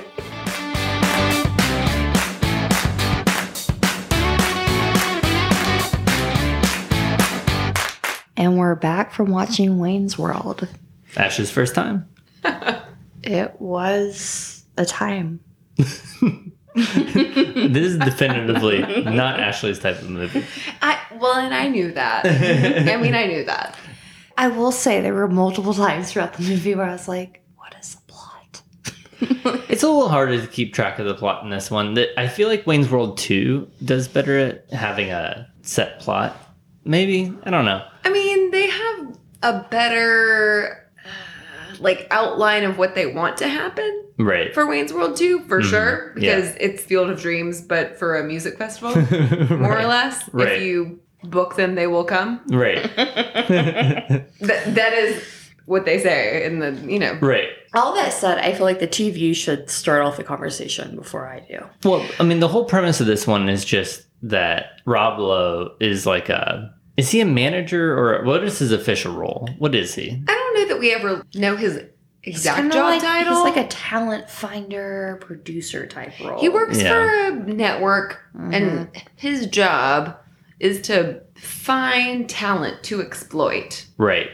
And so that's as he writes in his diary. Right. And so he he finds Wayne and Garth their public access TV show and decides who would decide that would make money though. So he was in bed with a woman and they were like scrolling through TV shows like late night. Like when I would put on Dateline. Yeah. Or like 48 Hours. Yes. When you're like Snapped. Yeah, watching something like right before you go to sleep and you're like, what are we gonna just scroll through, we'll find something. And this is also, let's see, 1992. Yeah. So it's not as though we're like, let's see what's on Netflix. We've got what's on public access. Oh my gosh, It's this thing. And the girl that he was sitting in bed with is like, oh my gosh, Garth and Wayne, they're so funny. And then that sets off the whole thing. Exactly. Right. Yeah. And so he's like, I can exploit this. I have to find a way to meet them. But then you go through like a whole act of it just being Wayne and Garth living, which I found confusing. Well, okay, so I will say, I don't think the story is about Rob Lowe. No. Or Rob Lowe's character. I feel like it's only about Rob Lowe in the extent that he's trying to hit on Cassandra. I think it's about Rob Lowe and that like I feel like he's the double-sided tape that is taping all the acts together, but he's not necessarily the story, right? If we're trying to talk about cohesion. That's fair, but I also don't like it in that this story is about Wayne. In my mind, it is called Wayne's World. So yeah. How does Garth feel about that? Well, I think they address that more in the second Wayne's World, but Garth clearly like has his own moments where he wants to be the center of attention. That's why he does his own breaking of the fourth wall when they're in the apartment, right? But the one moment where Wayne was no longer on set and Garth was super duper uncomfortable, he was like, I can't do this with it. Like, I'm just his foil. I'm not like, But if they took away Garth, what would have happened to Wayne? I don't know. He probably would have been fine. And that's sad. Yeah, I mean, I think it's like they're a duo. They need to be together. I think that's like the whole. Well, I feel like Garth and Wayne have like a healthy friendship. Like they depend on each other, but they're also healthy. Yeah. Independently. Right. Well, and I think in this one, like it's like Garth really doesn't have that many lines and not much of a storyline in this one. And I think that maybe he gets more in the second Wayne's World, right? Because Garth doesn't really get too much of a storyline in the first one. No, he doesn't. Aside from like his fantasizing relationship with the waitress at the donut shop. Right, yeah. Which he never actually he never acts on. No, he never. Because it's all a fantasy. Yeah, exactly. Yeah. Mm-hmm. As a version of Wayne's World, I will say, like, as I was sitting down and watching it, I was like, oh, this feels like a rift of Bill and Ted. And then, so, like, we looked it up and we saw that even though Bill and Ted, the movie, came out before Wayne's World, the first Wayne's World sketch happened before Bill and Ted. So we feel like Bill and Ted was inspired by Wayne's World, and then Wayne's World was like, shit, we can make a movie off of this? Right. Let's go. Because it was 1987 that the first SNL skit aired, and then it was 1989 that Bill and Ted was created. Yeah, but surely that was not the first SNL skit that Lorne Michaels decided to turn into a movie, right? Oh, absolutely. I mean, A Night in Roxbury, wasn't it? Oh, that was later. That was definitely in the later. 90s. No. Yeah? Yeah. Producer, please look up The Night of the Roxbury. No. Night of the Roxbury was that was much later. I thought it was in the 80s. No, I guess I'm remembering when Will Ferrell joined the cast. So, but that was also Chris Kattan. Yeah, because Chris Kattan. Kattan. I think Kattan. Okay. Which was in the mid 90s, I think, even. Yeah, I mean, Wayne's World was definitely the iteration before all that. I can't think of anything else that spun off before Wayne's World. Maybe something, but I feel like Wayne's World was like what got them. 90. 8. Ooh, off by a lot of years. 98. Yeah, you missed by a decade right I there. thought I was saying like 87. No. Well, was Blues Brothers. That could be another early one. Yeah. That was the first one, I bet. Yeah, Blues Brothers, I bet, is one of the early ones. Producer, when did Blues I Brothers don't think get- that's earlier than Wayne's World, though. No, I bet it is. I Wayne's bet World Blues might Brothers, be. No, Blues Brothers is definitely pre-Wayne's World. If it is, then that might be the first, but I don't think much came before that. I think this is when they were getting into movies. 88? 80.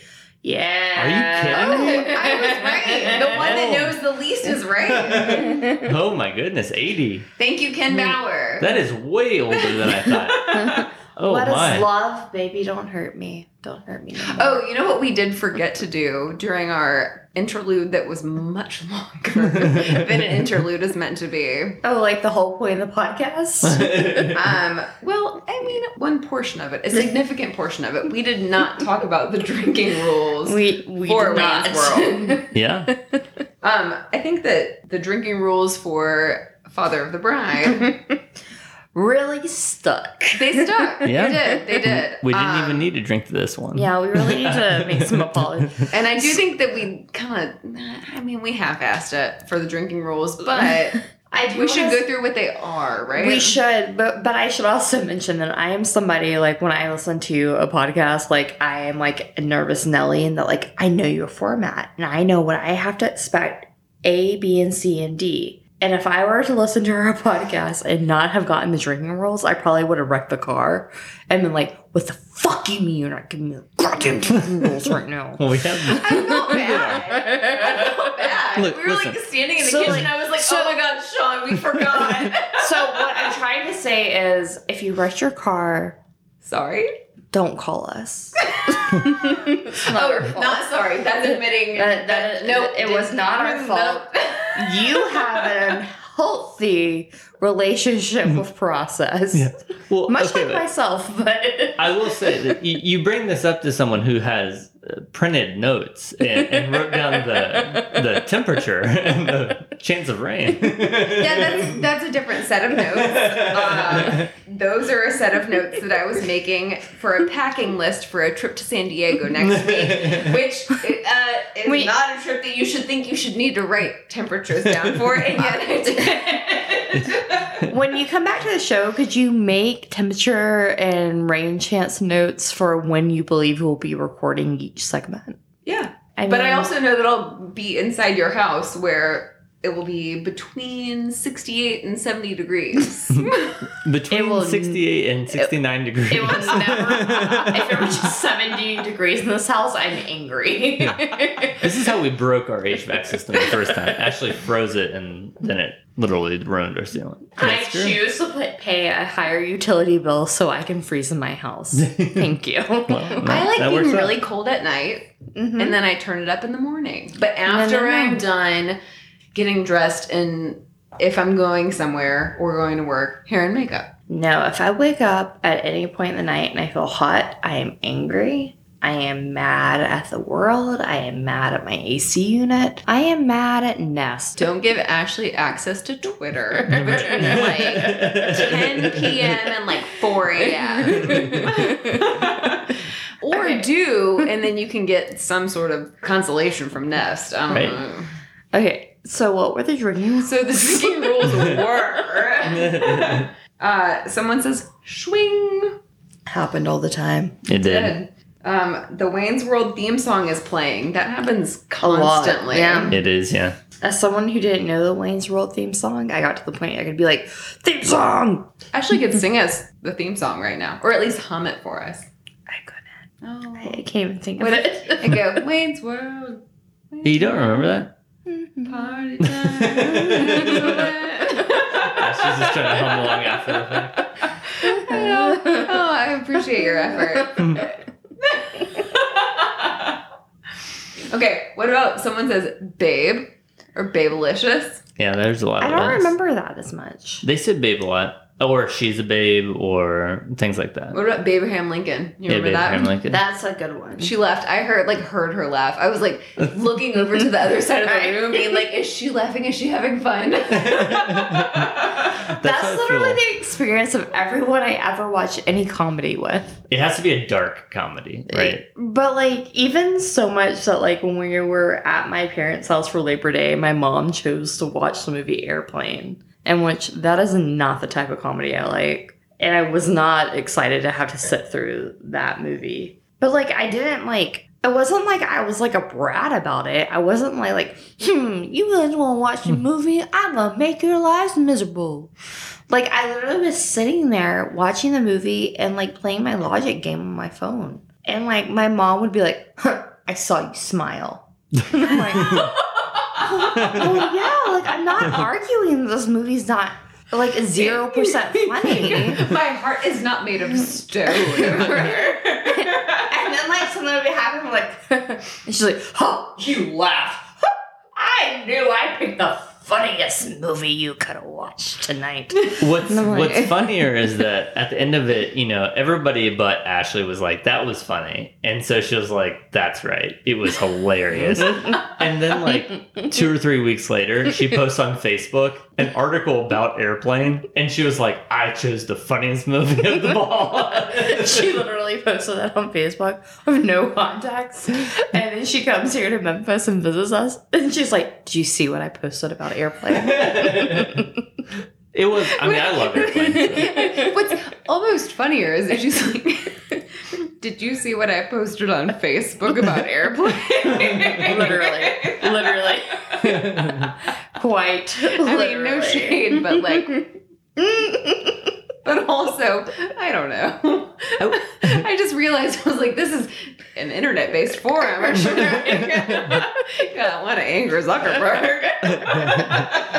I will say that Wayne's World had to have been more Ashley Speed than Airplane, for sure. Right? I mean, it's like somewhere in between Bill and Ted's humor and something. I would put this more on par with Airplane, and I probably liked Bill and Ted just a little bit more. There's more like his. I wasn't miserable during this. I was miserable during The Hot Chick. Oh, yeah. Oh my God, that's not even a comparison. Right. Like, so like when we talk about like shitty comedies, like I was not Wayne's miserable. World is not a shitty comedy. No. Exactly. Like that's what I'm trying to say is like, yeah, I was fine. Yeah, it's definitely not anything like those really bad 2000s comedies. Exactly. Yeah. Mm-hmm. Okay, the next drinking rule. Wait, we're still we have not gone through the list yet. Okay. The next one is someone talks into the camera. There's a lot of broken fourth wall. That would have been probably the number one rule to get you drunk, I think. I think Swing happened a lot. No, I think Party On. Party On too, which we loosely held to. Mm-hmm. And then every time Wayne moves his hair behind his ears, which is my personal favorite rule. Yeah. That's my favorite rule. That one happens a lot too. It does. And I was explaining this to someone who I work with who has not seen this movie. And I was like listing the rules, and she like gave me a look when I said every time Wayne moves his hair behind his ears, and she was like, this is an auditory medium. She looked at me as though she was confused, and I demonstrated what it looked like when Wayne moves his hair behind his ears. But he does both hands at the same time. Yeah? Both hands at the same time, and kind of moves his face forward, and it's very like, it's a little. I feel like it's a very much like trying to like tuck the wig. Like, like the wig is uncomfortable right now. I need to move it. It looks like you're going, okay.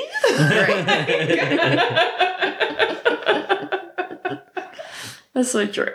I will say, thinking about this movie's style, it's so 90s with like the grungy look and the long hair, like the big hair. Alice Cooper is in it, and Alice Cooper looked old in this, so I can only imagine how old. I thought that too. I can only imagine how old he looks now. I thought that Alice Cooper looked really old in this, and it surprised me how old he looked in this, especially because I saw a picture of Marilyn Manson today on somewhere on the internet where he looks super old. Not good. Like, sorry, Marilyn Manson. Well, Alice but Cooper, like, not sorry. Good. And Alice Cooper is a lot older than Marilyn Manson, I think. I think by like Cooper, at least a decade or two. I like Alice Cooper better. Yeah, I mean, I think. I mean, I'm just going to put that out there into the world, like, for the record, like, for what it's worth. I remember Alice Cooper being in a lot of movies in this time period, too, where he was, like, always a cameo. Yeah, he had whoever his agent was doing some stuff for him, and I appreciate that. Well, he's in this, and it was pretty great. I loved, so that's not my favorite type of humor, too, where they're talking to Alice Cooper, and he gives them, like, a history lecture, basically. That's one of my favorite scenes. I love that. When he teaches them how to say Milwaukee. That's it. That's what it is, right? Yeah, Milwaukee. He says Milwaukee. Did you know that it was Milwaukee? I also love when they go to Milwaukee as if they're going to New York City for the first time, where they're like in the big city and they're seeing all the bottling plant and all that. Well, but that's Laverne and Shirley. Yeah. Yeah. You're gonna make it after all. But then they go, like, I don't know the words. And I remember, watching this with my dad, and it was like,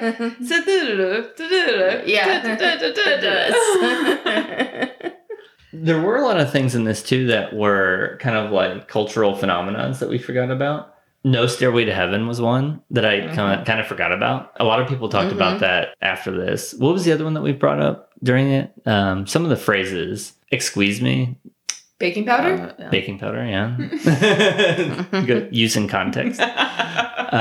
Definitely great. You always forget those types of moments until you rewatch the movies because you don't remember where those phrases came from. Well, some of us take better notes than others. I took no notes. I don't think I took any notes during this movie. I took some notes during the first movie, but... She was like, it was 79 degrees and humidity was high. Oh, I wrote down... The temperature in Milwaukee looked pretty crisp. I do have... I'm glad I wrote this down because it reminded me. Remember how I talked about watching these movies when I was maybe too young to watch these movies? Yes. Right, yeah. You said you're 8, right? What? Well, I mean, that was a guess. Yeah. 8-ish. 8 to 10. 8 to 12. But then 8 to 15. Watching them now, I'm like, yeah, no, or even younger. I'm going to say 6 to 12-year-old. I don't know. You were a child through an adolescent. She had a young 100% increase in age. A young Allison, who also had... Okay, also my brother is 2 years younger than me. So consider the fact that he is on board for everything that every movie that we're watching. Mm-hmm. And now remembering there's because I'm looking at my notes now, like an adult, that the time that my mom was like, "Oh shit, your dad's letting you watch movies that I am not okay with," was my mom asked me to do something, and for the life of me, I don't remember what it was. It was like, "Hey, can you help me clean this thing?" Or, "Hey, will you move this part of the laundry?" Or, "Will you fold your socks?" Or whatever it is. And I referenced Wayne's line, "When monkeys fly out of my butt." And I said to my mother as a young child, when monkeys fly out of my butt. Did you survive your mother smothering you with a pillow? Because that's what my mother would have done. She did not smother me with a pillow. She did get angry. To her credit, she didn't get angry at me. That's a benefit. She said it was more like where the fuck did you learn that? Right. Why do you know how to say that? What is this combination of words? As a 8-year-old, how do you know how to reference that kind of thing? The funnier quote that you could have had was, "If you were an ice cream flavor, you'd be pralines and dick." Yeah, but what 7 or 8? How would I know what that? As we were watching the movie, there were multiple things like that where I was like, yeah, no, I totally would not have understood that. Right. I mean, you went for monkeys flying out of your butt.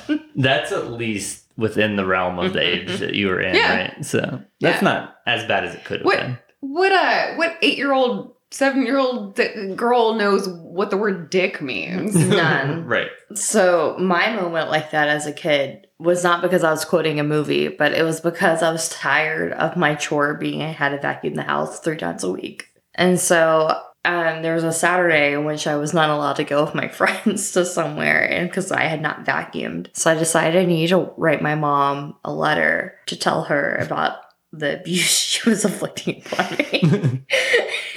A letter, like, and this is on like, like double line college roll paper, like in your notebook, and I'm writing, and I'm like, I do a lot for you that none of my friends have to do, blah blah blah. And I just remember of those lines, 3 of them I took to write the word newsflash. Newsflash, newsflash. I was like, newsflash, I am a child. Well, I think that sometimes parents should be reminded your children are children. My mom does love to tell the story about how one time she was in a hurry in the morning, and she and I are similar, and then we can never find things. I have found a place to put my keys when I walk in my front door. My mother didn't do that when we were little. Now she always knows where her keys are. When we were little, she hadn't like established a spot. Yeah. And that's how we both have learned now to establish a spot. Yeah. However, one time I was getting yelled at. We were looking for keys. We were looking for things. And she said, she will now say that I like looked at her and I said, she was like, you need to do this. You need to like go do this. You need to go find this or whatever. And I looked at her and I said, you need to stop yelling at me. And I'm proud of that. That's an actually quote if I've ever heard one, so I appreciate it. I still really wish you would have said the pralines and dick quote. I would give you $20 if the next time you talk to your mom, you somehow work in the quote, your favorite ice cream flavor is pralines and dick. Yeah, I can definitely do that. I can absolutely do that because I will just explain that I had this conversation on the podcast.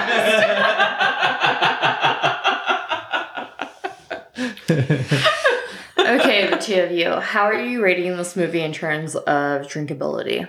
So the drinking rules definitely work. All the things that we said, there's plenty of them, and you can drink throughout the whole movie. I felt like drinking to Father of the Bride was easy because it was like so like... Well, they were words. Yeah. Or like... Yeah, I think they were harder to keep up with for I will also say we forgot to read them before we went to go watch the movie. Well, we forgot to read them. We forgot to record them. Yes. We did read them right before the movie. We read them right before watching it, but yeah, it was not as concrete. Right. The good thing too, so with some, there were quite a few for this one. There were quite a few for both, I guess. It's easiest when there's like 5 really good ones that hit all the time. I felt like that was true for both of these movies, though. You could like winnow down to like just a couple of drinking rules for each of these movies and still drink the whole way through. I feel. That like someone within the room would be like, this. Yeah. Yeah. Some people, like, especially these sites, they'll have like 20 drinking rules, right? And it's so hard to keep up with them. Yeah. But I felt like both of these movies you could easily drink to with just 3 to 5 rules. I think in that sense, like, I think both of these were great drinking movies. Me too. I love Father of the Bride, and I also enjoy Wayne's World. And I think if you're comparing, I think Father of the Bride is better. Oh, yeah. Right? Well, yeah. That's fine. I mean, honestly, I agree with you, and that's why I picked that as the good. Yeah. Some people because I wanted to watch. I did want to watch both of them. Right. It's a good pairing. It makes sense. It fits similar era, similar style of comedy in some ways. Yeah. I mean, it also. I'm the only one that would know this, but like it fits the connection that I put them with, which is all that matters. Well, and I mentioned connecting on wedding. That's Wayne's World too. I figured that out halfway through the movie. I was Wayne's wondering. World 2 has a wedding. I was trying to remember. I haven't seen either in so long. Wayne's World 2 is basically wedding and music festival, right? I'm pretty sure. So I think I'm going to give my rating first because I know I'm going to be the lowest, and I don't want it to be like you guys give your thing and then like feel deflated when I give my rating. Yeah. So I'm giving it a 22. What? Wow. That's really low. That's very low. Oh, I thought it was high. You gave Bill and Ted like an 80 something, I thought. Oh, I like Bill and Ted a lot more. Like 60-ish more. Wow. This is not. I mean, a lot of the comedies that I've chosen actually gave them single digits. So yeah, no, I feel like this is high for offended. me. Our producer is giving me some type of hand movement. But I don't know what it means. 0 for one. Oh yeah, for Beer Fest. Beer Fest, which was not a part of the podcast. That I gave Hot Chick a 2. Super fan over here. Ashley gave Beer Fest a 0, and she gave Hot Chick a 2. Yeah.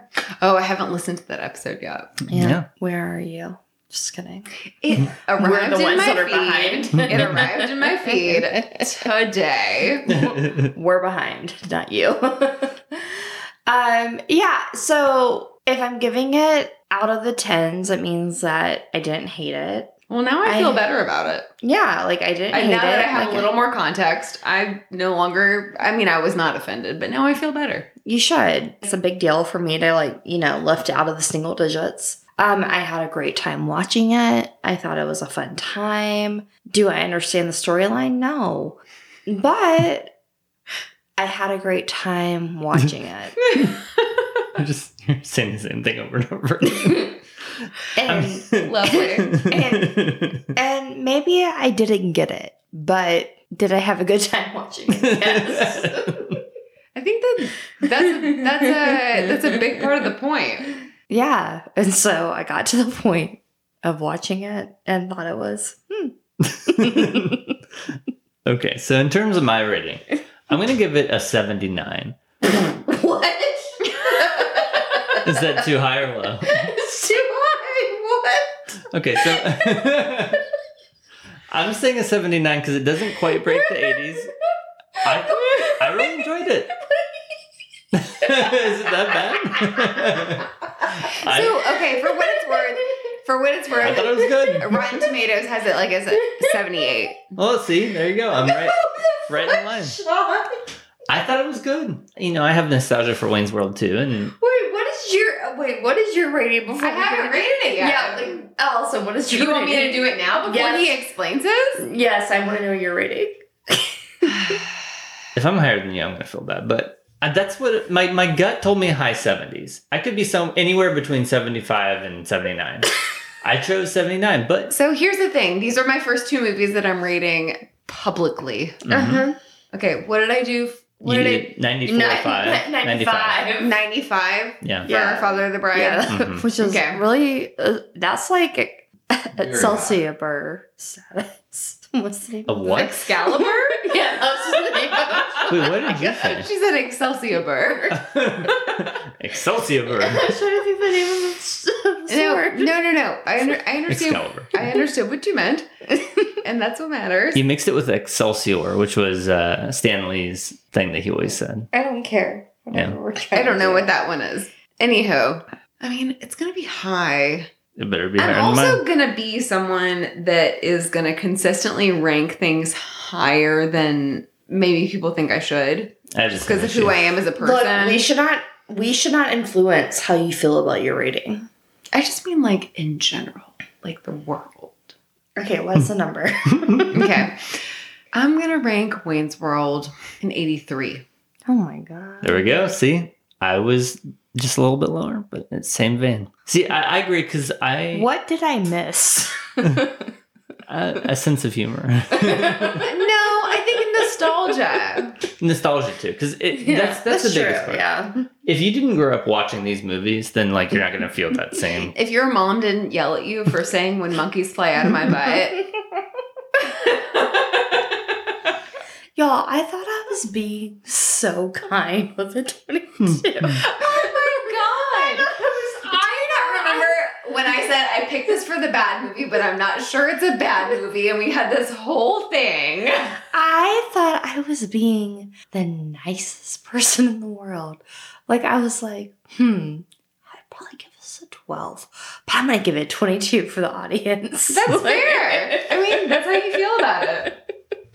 That's maybe the biggest discrepancy we've ever had. I don't think so. The biggest, well, yeah, it is on the current version of the podcast. I can't say that Wayne's World is a surprising movie to have that big of a discrepancy about, though. The biggest discrepancy was Get Over It, which is not been on this podcast. That was in the opposite direction because Ashley's Get Over It score was real high and everybody else's real low.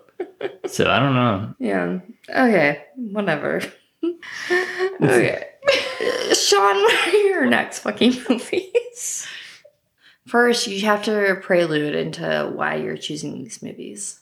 And our world is October, and their world is February. No, we're not that behind. We're just a couple weeks behind. We are now entering into October, and October, of course, is our month where we do scary movies. I'm the first one to choose our October horror movies. For the good movie, a movie I've been wanting to rewatch for a very long time, is going to be Seven. What? I'm choosing Seven. So to pair, I don't have a great pairing other than that it's another horror movie and I really wanted to watch it. So this is an Ashley type pairing.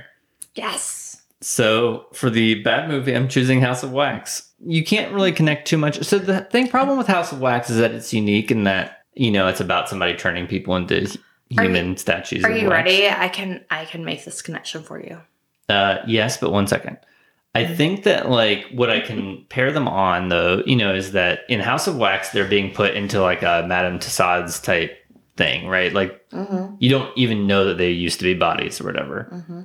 And so they're being put into scenes of sorts. Mm-hmm. I think that there are scenes of sorts in Seven, right? Every single, because it's all about the seven deadly sins and each and every murder is a scene. Right. Yeah. That's kind of the whole thing. Yeah. That makes sense to me. And I think there's even a scene, because I think one of the House of Wax victims is still alive to some extent.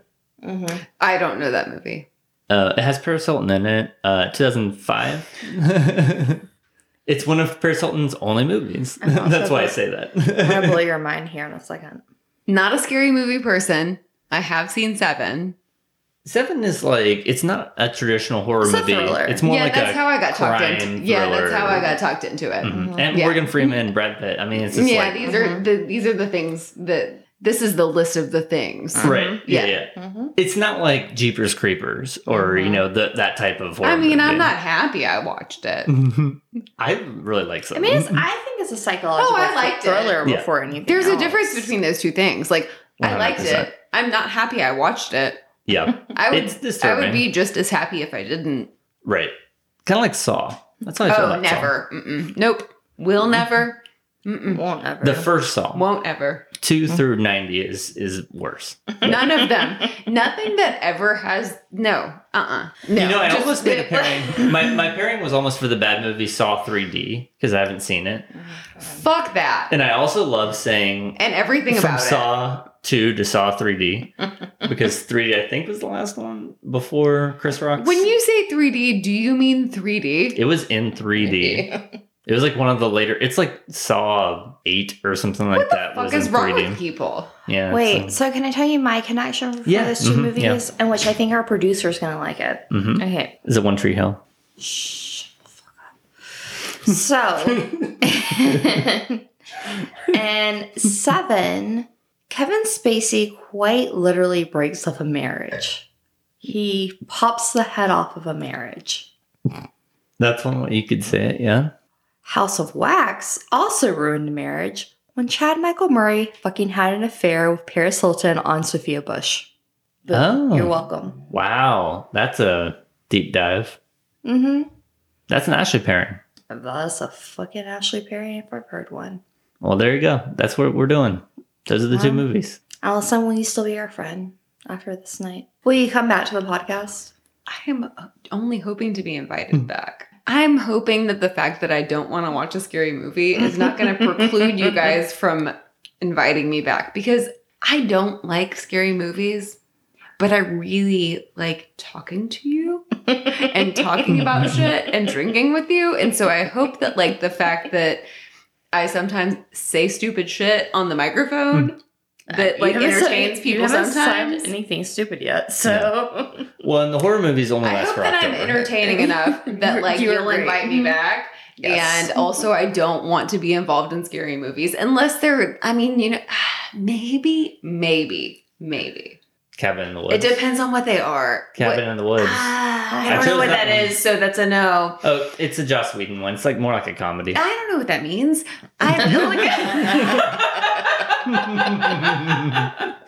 So I've seen Get Out. I liked it. Mm-hmm. Yeah. I accidentally went and saw it at the movie theater, not knowing it was a scary movie. Mm-hmm. Still liked it. Other than that, no. Well, you That's completely took fine. some of the best, and yeah. Yeah, no, it was a good movie. I enjoyed it. What about Haunted Mansion with Eddie Murphy? I don't know what that is. You haven't seen It's not a Haunted scary Mansion? movie. It's a ghost story. It has the It's a word ghost haunted movie. in the title. It's It's based off it's of Disney's Haunted Disney's Mansion. Haunted Mansion. Okay, but it has the word haunted in the title, which means that it probably I Too haven't seen scary. it. Yeah, Well, I don't own that one. Out of this night, our producer is going to come back and choose a movie pairing for us in November. So we can't wait for that. We're going to have to think of a theme. Are we doing Thanksgiving movies? Fuck Ooh. no. Oh, okay. Like, Never mind. Forget that I made that excited noise. I will not limit our producer into a rabbit hole. He should get to choose whatever he wants as his movie pairing. But one has to be Country Bear Jamboree. I've been wondering when you guys were going to force the Country Bears back I into feel the like mix. Sean is going to do it soon. Like, ever since, like, we haven't talked about Pirates of the Caribbean in a minute, and I feel like the Country Bears are going to mix their way back in. Wait. Johnny Depp is a Shishaing pirate. No, we did it worse than normal. Oh, do you Someday. mean Johnny Depp is a Shishaing No. a what now? Sashaying. Sachet? Save a life. A sashaying pirate. Johnny Depp is a Shishaing. Okay. Dude, let's sachet. Yeah. Johnny Depp is a Shishaing No, pirate. So here's the thing.